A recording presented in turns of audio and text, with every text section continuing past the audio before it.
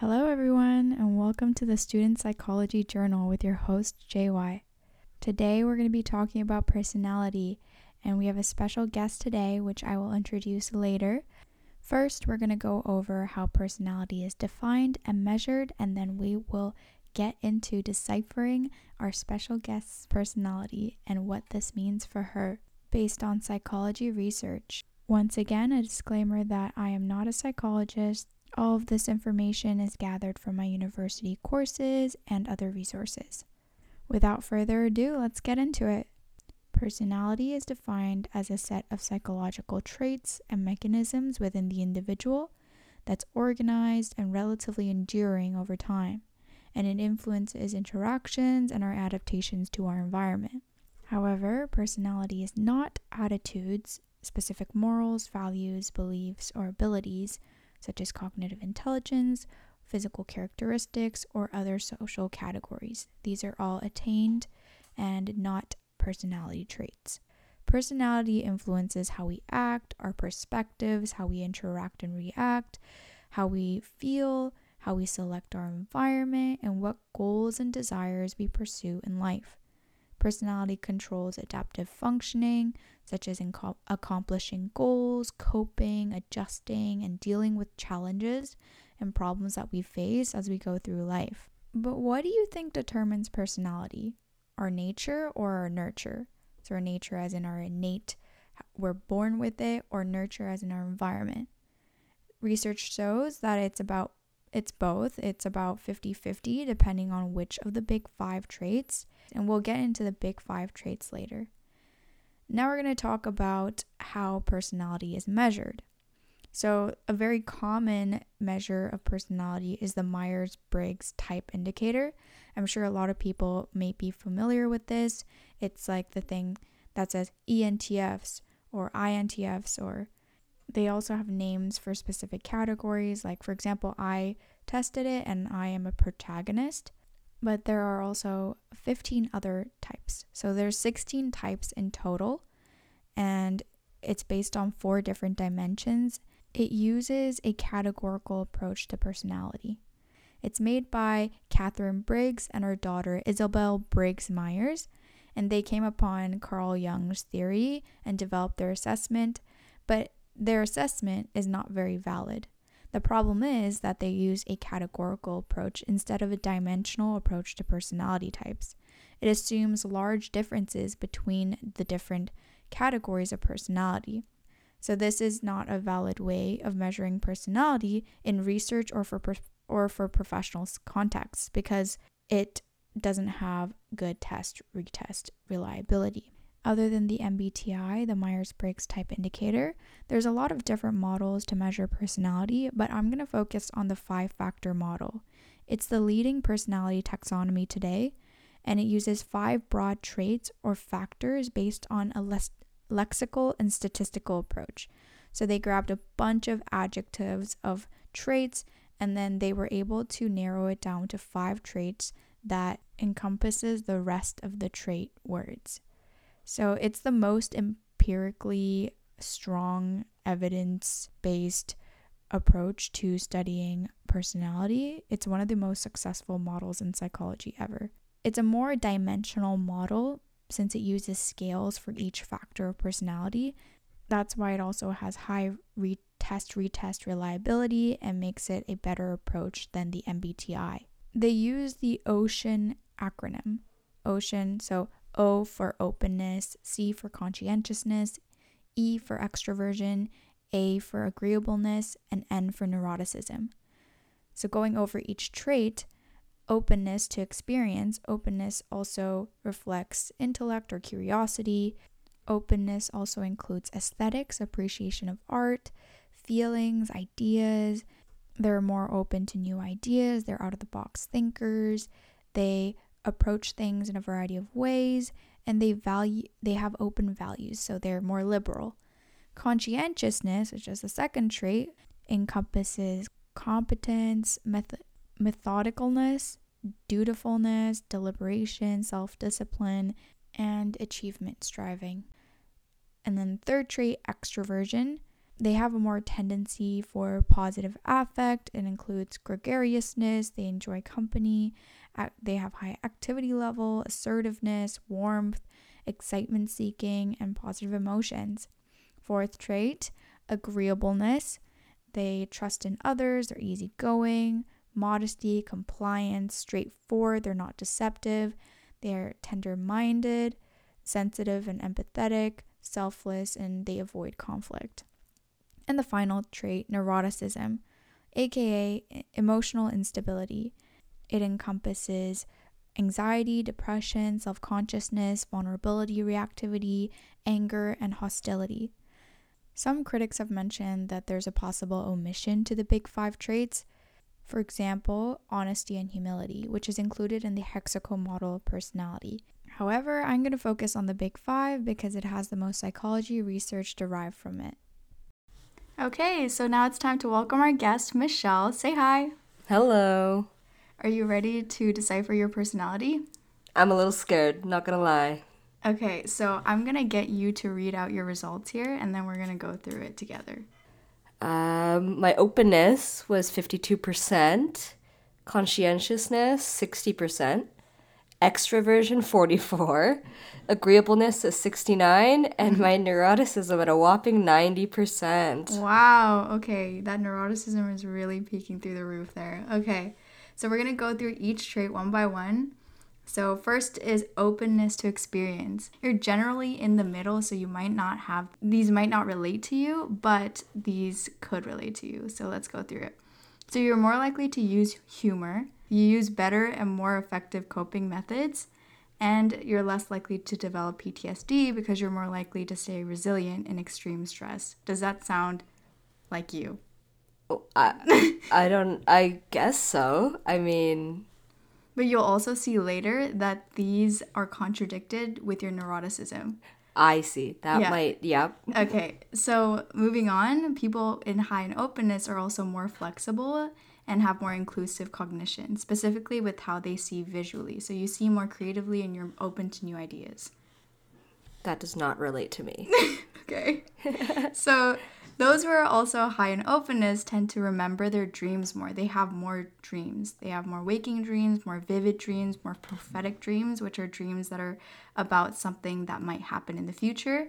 And you have more problem-solving dreams too. Do you dream a lot? I do dream a lot, and I have a dream journal that I write, like, all the dreams that I remember. Oh. And there's a lot. They're honestly mostly nightmares. Okay. Surprisingly so. Okay, maybe that's a mix of your neuroticism and your openness then. Okay. So next, openness has been linked to experimentation with new foods or a liking of novel experiences and even openness to having extramarital affairs. Whoa there. So would you say you're open to new things? Yes, I'm not picky at all. Mm-hmm. I'm very open to trying new things. Okay, but I don't think you're open to having extramarital affairs. No, I don't think that.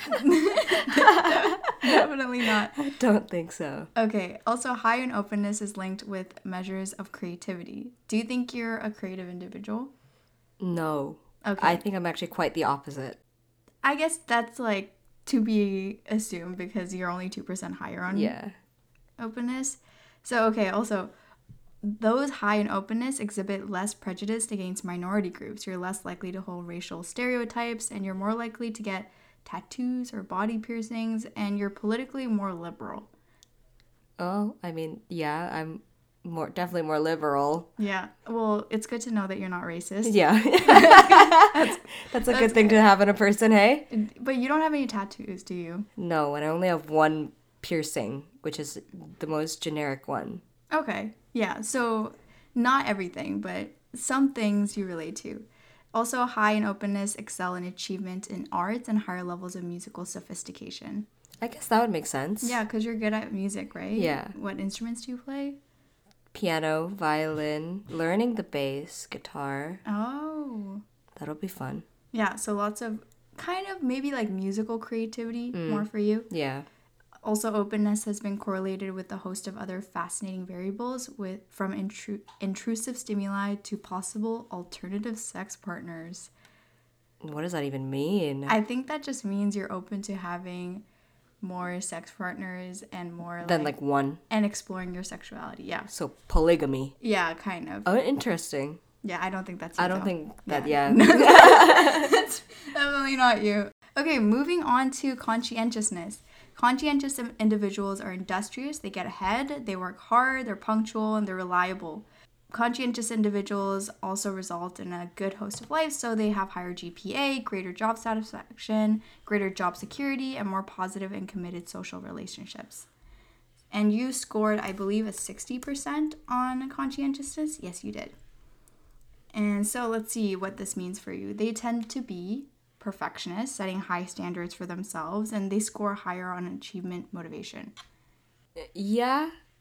I would say I have high standards for myself, but sometimes I set them low, so if I fail, I'm not disappointed. Okay. Also, your neuroticism shining through right there. Okay. High on conscientiousness are also more likely to stick to a good plan for physical exercise, and they're less likely to gain weight when they get into their middle age.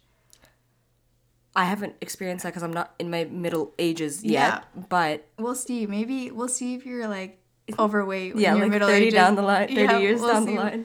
Currently, you're not, so you're on a good roll. High scores on conscientiousness also display more passion and perseverance for long-term goals. I mean, yeah, I would say I have long-term goals. I don't think I like think about them every day though. Okay, yeah, makes sense. I don't think everybody thinks about them every day.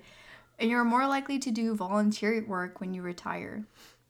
I'll let you know. Yeah, I'll let you know on that. Also, how old are you? Just so the audience knows. I'm 21. Yeah, so am I.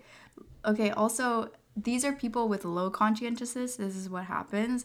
It's kind of not very good, but low conscientious individuals is linked with risky sexual behavior, so failing to use condoms and being more responsive to other potential partners while already in an existing romantic relationship. That's not good. Yeah, low conscientious people may be cheaters. But high conscientious individuals tend to perform well in school and work and avoid breaking rules, and they have more stable and secure relationships, which I think is true for you. You have a very stable and secure relationship. Yeah, we've been going on for a while. I definitely also try to avoid breaking the rules. I'm very much stick by the book kind of gal. Okay, yeah, that makes sense. Highly conscientious people also experience a substantial drop in psychological well-being when they're unemployed for extended periods of time. So don't be unemployed. Good to know. Yeah, I'll try my best not to. Your psychological well-being will suffer if you do. So now we're going to move on to extroversion, also introversion, because Michelle here is an introvert. She's 44% on extroversion, meaning she's 6% lower in extroversion, meaning she is an introvert, but not entirely. You have some extroversion in you. So introverts do have a greater responsiveness and greater arousal. They get overstimulated from social situations compared to extroverts. So you come out of social gatherings more drained. Yeah, I can see that.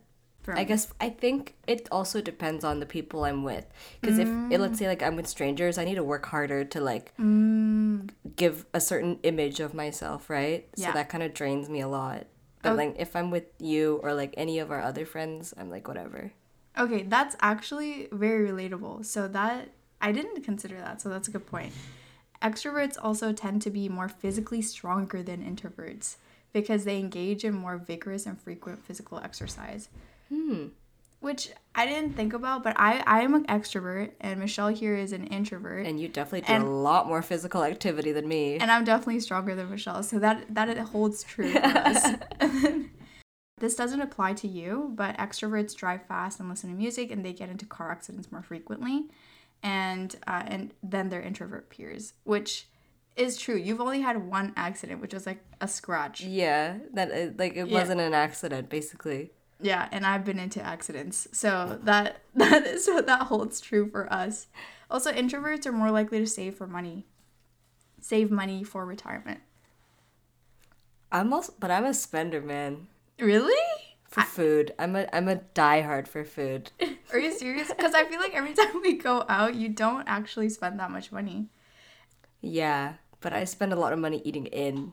Oh, okay. You know Yeah. what? We all have things that we love we need to buy. We just need to buy it.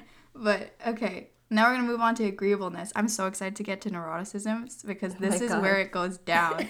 But that's the last one. So for agreeableness, agreeable people try to get along with others. Michelle also scored pretty high on agreeableness. She got a 69%. And agreeable people tend to engage and protect relationships. Also, females are more likely to be agreeable than men. Makes sense. Yeah. And those who score high on agreeableness favor using negotiation to resolve conflicts, and low agreeable individuals try to assert their power to resolve conflicts. It definitely makes sense. I'm not a very, how do you say? Assert power. Yeah, I'm not an assertive person. If anything, I'll let everything linger. Oh my god. Which is probably not good. Yeah, you would rather use negotiation, but even negotiation is it's like no, thank you. Okay, agreeable people also are more likely to withdraw from social conflicts, so they avoid situations that are unharmonious. That is facts. Yeah, so they don't like confrontation, they don't like physical fights, they don't like any of that. Which makes sense. Agreeable children also tend to be often less victimized by bullies during adolescence. Were you ever bullied? No, I was the bully. Surprisingly so. What? Yeah. You were the bully? Yeah. Oh my god. Wait, okay. A change in demeanor happened somewhere along the lines. Wait, but how did you bully people? Physically. No, wait. What? This is going against your agreeable trait. Yeah. So I don't know what happened there. I think I learned from my mistakes. Okay. Well, actually, later in the session, we're going to go through how your personality changes over time. And obviously, as you grow older, you get more agreeable. You get more conscientious. Yeah. So as a child, you were a rascal. Yes. Okay. Only to people I didn't like, though. Okay. Or people you liked. Exactly. Yeah. Exactly. Okay, those high on agreeableness seem to be good at reading other people's minds too. Their empathetic ability leads them to forgive others more too. Do you think you can read people easily? I think I can definitely see when, like, vibes change. And then, like, I can see, like, maybe, like, who is the person that's causing this vibe change. Okay, yeah. But, yeah. So you have just that, like, social awareness. Yeah. Which I think a lot of people have. But also people high in agreeableness are good at making people happy if they try to. I see. That makes sense. Which is nice. That's a good trait to have. I feel like people with high agreeableness, are they like people pleasers? Essentially, yeah. Exactly. On the other side of the scale of agreeableness lies aggressiveness. So less agreeable people are more aggressive. And you are definitely not an aggressive person. No. I don't think I've ever seen you aggressive in my life. So, yeah, never. Yeah, no, never. I don't think I could ever be. But it depends to who. I feel like I could be aggressive to some people, but not most. Yeah. Okay, now we're at the final stretch. We're at neuroticism. I am so excited to go through this with you because Michelle scored a 90%. She is not emotionally stable. Okay, on the dimension of neuroticism, emotional stability taps into the way people cope with stress. So people high on neuroticism use less effective coping strategies, which is different from what we talked about in openness. That's where it kind of contradicts. So you're less likely to engage in problem solving, you're more passive, and you're more emotion focused. You're self-blaming, and you have this withdrawal from confrontation. That is, yeah, that's me. That's like textbook definition me. Okay, yeah, 90% it's gotta be you, mostly. Neuroticism is also associated with higher vigilance for threatening cues in the environment. So what that means is you're more likely to perceive events as stressful and severe, like severe as challenges, and appraise events as threats. You're going to think that things that happen to you are threats more than other people. And you have greater stress reactivity, physiologically and psychologically. Interesting. Yeah. So in the same situation, same stressful situation, you will find something more stressful than another person. Makes sense. Yeah. Is that because I also don't put myself in stressful situations? Oh, it might also be because you're an introvert, so you don't... I don't like often put myself in stressful situations. Yeah. Yeah, okay. That makes sense too. Also, agreeableness, openness, and conscientiousness is associated with lower appraisals of threat, generally positive outcomes. So you're agreeable, you're open, and you're conscientious. So you have lower appraisals of threat, but this is also counterbalanced with your neuroticism because you have higher threat appraisal. So it's like sometimes you will think that it's stressful, and then sometimes you'll think it's not that stressful. Interesting. Yeah. Huh. Is what I think for you. Yeah. Okay, also some traits in neuroticism, like worrying, might seem maladaptive, but they have rewarding characteristics for a person eliciting social support with greater empathy. So you are able to elicit more empathy to someone when you're trying to support them due to your excessive worrying, I guess. Does that make sense? Like, you're more likely to check up on the person. You're more likely to understand. Because I'm constantly worried about Yeah. everything and everyone. Yeah, exactly. I see. Yeah. People high in neuroticism are also more likely to evoke sympathy and attention from other people, which can be good and can be bad. I don't know. I think it's mostly good, right? Yeah, I think... Yeah, I don't think that's necessarily a bad thing. Yeah. In what situation could that be bad? If it's too often, I think it could be bad. Yeah. If it's sometimes, then definitely not bad at all. Mm-hmm. And then also, on average, people high in neuroticism fit or work better in environments that are more controlled and predictable. That is like 100% true. Really? That's why I'm like going for like... I'm pursuing for the goal that I am, because I know that it's going to be like a 9 to 5. You sit in this one room and that's it for the whole day. Very predictable and like stable. I can't believe you want that. Most people, or not most people, but some people like having kind of unpredictable, new, exciting kind of work. Yeah, exactly. But then you're like, no, I want it to be in a very controlled environment. Yeah. For health outcomes, personalities associated with a number of health outcomes, and high in neuroticism and low in extroversion are associated with higher rates of morbidity and mortality and lower life expectancy overall. Lower? Yeah. So I'm... Oh my gosh. No, but you're not. But I'm putting myself in less dangerous situations. Yeah, I don't know what the explanation is behind that, but I think it's just a generalization in the population. I see. Makes sense. But countering this, highly agreeable, conscientious, and open people tend to live longer, and they have lower rates of morbidity. Interesting. So I'm I'm in the middle. Yeah, you're like in the middle there. So I don't think you're gonna die early. That's not what I'm saying here. But neuroticism and illness, highly neurotic people are associated with lower mortality. So this is like all contradicting itself. So yeah. So if you have worse health and you're neurotic, you're more likely to live longer. I know that doesn't make sense, but it's because highly neurotic people pursue health more when they feel like they're like in pain or they're unwell. Oh. Yeah. So like one thing that gets me down, I'm like... So you're more likely to seek help, which is good. Oh, I see. Yeah. Okay. Since you worry about your health and your, like yourself, so you're more likely to seek out help. So more likely to live longer if you have fair or poor health. Yeah. Oh, I see. Yeah. Highly neurotic people are more likely to get knocked off course.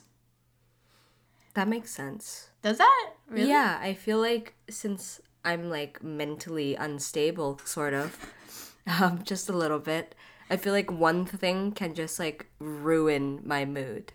Or like ruin like whatever I'm doing for like the rest of the day. I'm like, I don't like this anymore. I'm gonna go lay in my bed and like cry or whatever I do. Okay, I love that you gave that explanation because I didn't really understand that before. Okay, also individuals high in neuroticism experience more fatigue over the course of the day. They experience more grief and depression after a death of a loved one as well. Well, I wouldn't know the latter part, but... Yeah. Okay, you can tell me if someone dies around you. Just kidding. Okay, maybe not. But I'll check in on you because I know that you will probably experience more grief. Okay. Psychologically, these individuals are more likely to have dissociative experiences, such as an inability to recall important life events. But I don't think... Maybe older. Maybe when you're older. Yeah. Yeah, I don't know about that right now. Those high on neuroticism also tend to have more frequent suicidal ideations than those with lower neuroticism. That makes sense. Yeah. Definitely had my fair share. That got a little sad there, but it's okay. We're going to move on from that. High on neuroticism reports poorer physical health, more physical symptoms, and fewer attempts to engage in health-promoting behaviors. So before I said you're more likely to seek help, but you're less likely to engage in health-promoting behaviors. So I'll get help, but then if they tell me to do something, I'm going to be like, no, I'm not going to do that. Is that what you're saying? Is that what you're telling me? I think since you're agreeable, you will try to do it. Yeah. But you're going to get knocked off course more easily. Mm. Also, interpersonally, those high on neuroticism have more ups and downs in their social relationships and experience sexual anxiety. Have you ever experienced sexual anxiety? I shouldn't laugh. So this is serious. Wait. Okay. Sexual anxiety. I mean, like, I think all, like, or at least for me, it comes from just, like, body dysmorphia. And being like, don't look at me. Okay. I guess sexual anxiety can present in different ways. Yeah. But I don't really know what they mean by sexual anxiety. Other than, like, the whole body dysmorphia thing, No, some people just feel anxious when they're having sex. Oh, no. Yeah. Like, they'll just be, like, nervous. Oh. You know? Yeah. No, I don't feel that at all. Okay. Well, then, yeah, that's good for you because that's not... Yeah. Probably not fun to experience. Yeah, no. But I don't think you have very many ups and downs in your social relationships. I find that your relationships are pretty stable because you're also really agreeable, so you're less likely to engage in confrontation or fighting or anything like that. Yeah, exactly. Yeah. Yeah. Okay, those high in neuroticism actually outperform their more emotionally stable counterparts in an office setting where changes in the work needs to create an unusually busy work environment. They're more likely to succeed in a workplace when everything was normal and then suddenly there's like more workload. You're actually more likely to outperform your emotionally stable counterparts. Oh. Is it because I get stressed out and then I like do more, like feel the need to like work harder and do more? Yeah, I guess so. Because like that's an everyday stressor, and wouldn't that just knock me off my track or whatever? I think if it's a long term, you're less likely to perform well. But if it's short term, I think you're able to like outperform emotionally stable people. Yeah, but then emotionally stable people can outperform you long term. Yeah. Like they'll adapt. Yeah. Yeah. Okay, now we're going to go on to combinations of big 5 variables. Life outcomes are actually better predicted by combination because obviously everybody's combination of personality is different. Highly agreeable, emotionally unstable, and conscientious people are associated with more frequent social media use. I do spend a good amount of time on the internet. I think that's a lot of us. I feel like especially these days, especially in like modern society and our era, our life is pretty much on social media. Do you think that since people are going on social media more, they're becoming more unstable? I think so, yeah. A lot of people have like social media breaks because they feel like it's bad for their mental health, and that happens a lot. So definitely it can be a good tool and also not very good for your mental health. Good grades are best predicted by highly conscientious and highly emotionally stable people. So a reason may be that emotionally stable people and conscientious people are less likely to procrastinate. Well, that's half of you. Yeah, that's half of me. Educational attainment and earnings are predicted by high emotional stability, openness, and conscientiousness. So you are not emotionally stable, you're open and conscientious. So your educational attainment may be higher than those. I see. Yeah. Neuroticism really is just putting me in the dust back here. Yeah. You want to be emotionally stable, but over time, as you grow older, you actually become more emotionally stable, generally speaking. Also, substance use disorder, such as the use of illegal drugs, is linked to high neuroticism and low conscientiousness, which I don't think is for you. I don't think I've abused drugs. Yeah, I think you're fine. Aggression against other people when angry is well predicted by neuroticism, but being high on agreeableness seems to cool the tempers.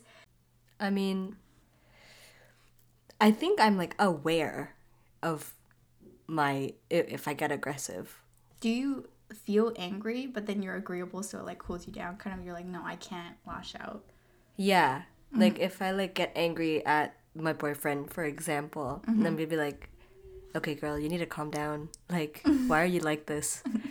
And then neuroticism kicks in and be like, why are you like this? Like, you should stop being like this. Like, you need to be more agreeable. And then I put myself down. Oh my gosh, that neuroticism. It's a whole cycle. It's a never-ending loop there. But at least your agreeableness is there to like balance it out. Because otherwise you would just be a very aggressive and emotionally unstable person. Yeah, I'm glad I also have my agreeableness to calm me down. Mm-hmm. Propensity to engage in disordered eating behaviors, including anorexic and bulimic tendencies, is associated with high neuroticism and low extroversion among female university students in Canada. Have you ever had problems with like eating or eating disorder behavior? I feel like I definitely have. Mm-hmm. I feel like I've had episodes of like binge eating. So it's not like binge eating is its own thing, right? It's still an eating disorder. Yeah. Yeah.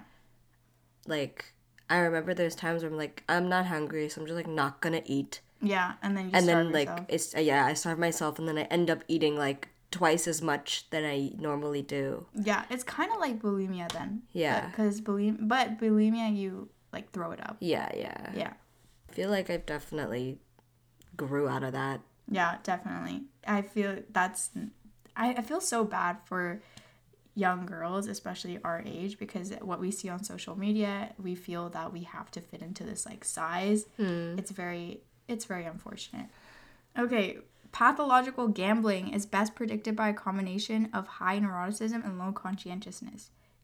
Have you ever gambled? No. Pathological gambling is like disorder level gambling. Oh, like you're addicted to it. Yeah, you're like addicted to gambling. No, I've never gambled. And I've never had the want.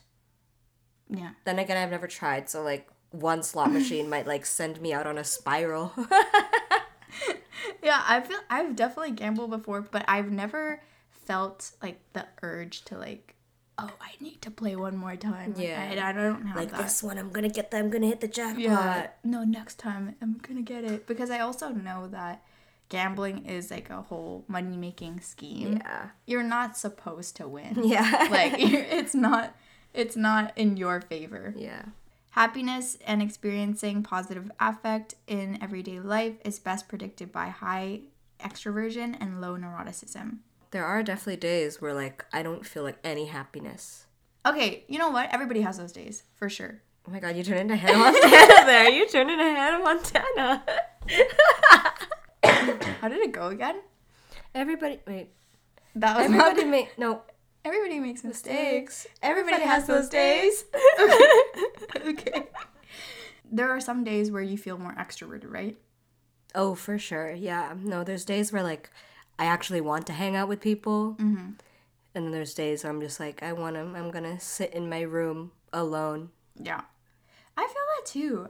I think I am extroverted, but a lot of times I want to be at home too, but with people around me. Oh, yeah. I don't like being completely isolated.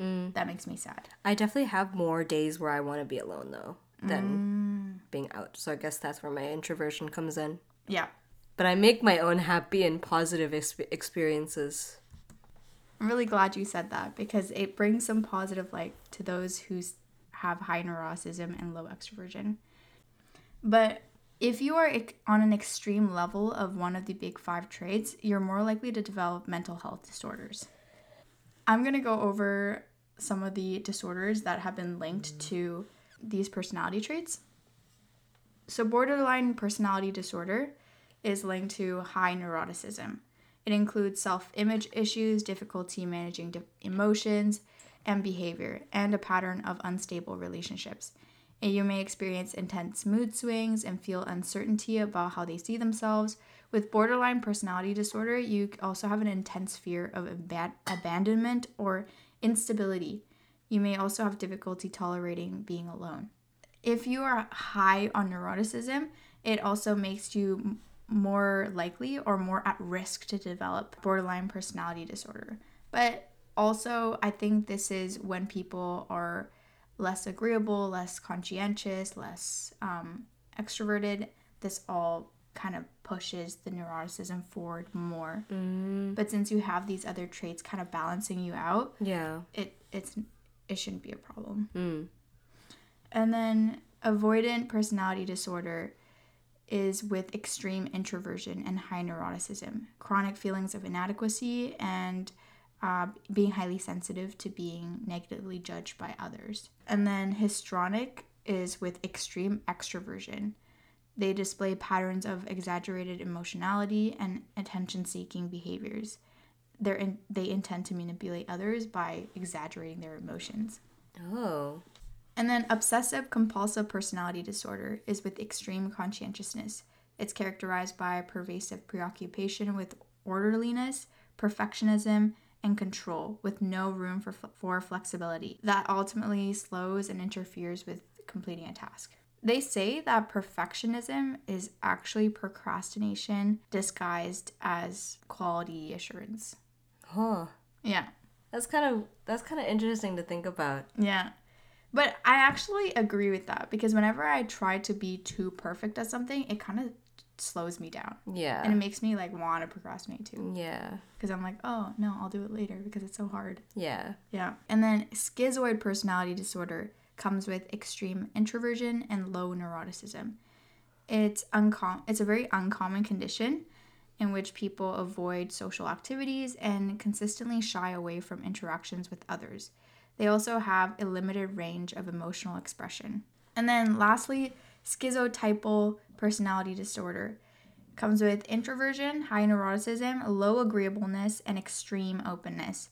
This often is described as a person with odd or eccentric or unusual behavior, and they have very few close relationships. They generally don't understand how relationships form, and they don't understand how their behavior impacts others. That's kind of crazy.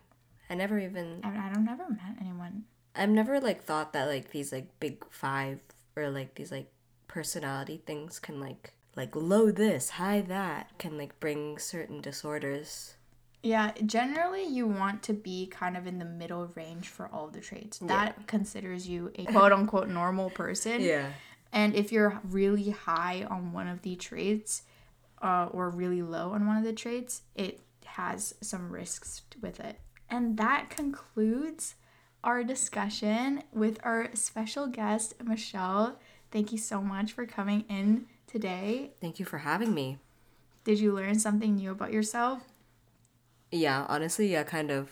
But it also kind of confirmed a lot of things you already knew, right? Yeah, no, it definitely did. Mm-hmm. Okay, bye! Bye!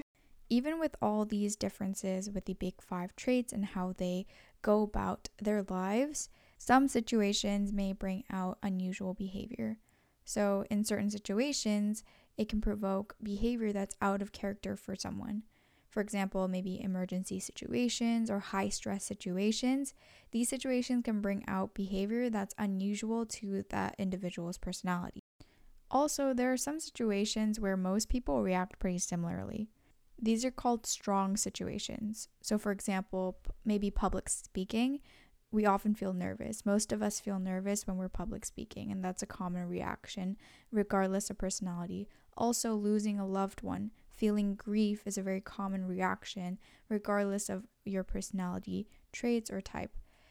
This is different from weak situations. When situations are weak or ambiguous, personality has a very strong influence on your reaction. So, for example, when a stranger smiles at you, or maybe a text message can be very ambiguous. In these cases, personality really shines through. It's up to the person's interpretation of the situation.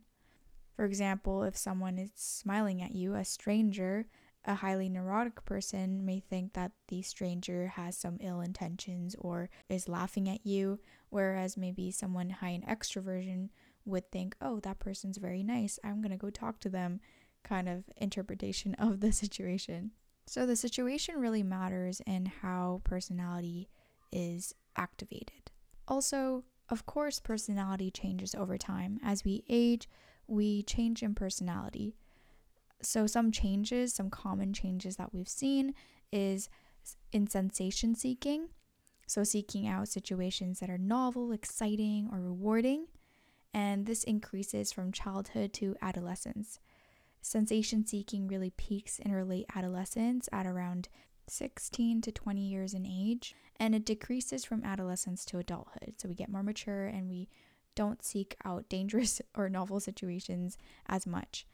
And another common change is in self-esteem. People differ in the degree to which self-esteem changes daily because self-esteem is more vulnerable to situational factors. But usually it changes from adolescence to adulthood. Self-esteem declines really rapidly during our adolescence, and this is more significant for girls than boys.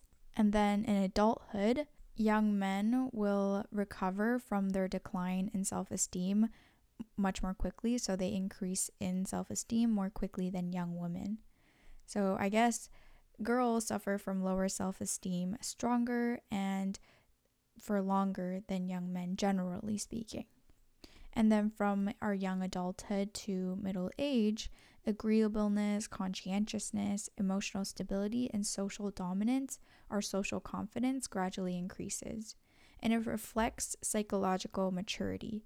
Our brain and psychology mature, we become more agreeable, more conscientious, and less neurotic. And we become more self-confident as we grow older into our middle age. During this time, as we get older, we also decrease in openness and extroversion. This suggests that we are less inclined to go out and have social gatherings than when we were younger, which I guess makes sense. It's very common, I would see around me at least. And it may be a factor of energy levels and also other key developmental patterns. So as we get older, we're less engaged to the world around us. And we also may not be as open to new ideas. Another thing I wanted to touch on is changeability of personality. Changeability really varies from person to person. Some people change a lot, others change less, and some not at all. It really depends on both situational and individual factors. And some of us are more malleable than others, often as a result of life circumstances, resources that are available to us, and our personality trait. People high in openness are more susceptible to changes in personality. According to a meta-analysis which compiled results from all studies done ever on personality change and development, personality change continues beyond our 30s and it peaks at our 50s. There's evidence that change can even occur through our 70s and 80s, but to a lesser degree, which I thought was kind of surprising. I thought most of our personality change would happen in our young adulthood, but I guess it peaks in our 50s. We're going to change a lot when we're 50, I guess. I don't know. But this is also assuming very gradual and small changes since personality is quite enduring over time. With that is the end of today's episode. Thank you for making it to the end. And of course, please do not take this information and say this is completely true to yourself. You are all different. These studies are trying to generalize to the population that they were studying. Your life can turn out way different from someone with the same personality as yourself. And it is very, very unlikely for you to have the same personality as anybody else. Okay, I hope you enjoyed and maybe learned something about your own personality type. Go take that Big 5 personality test on Trudy.com. You may learn some new things about yourself. All right, see you next time.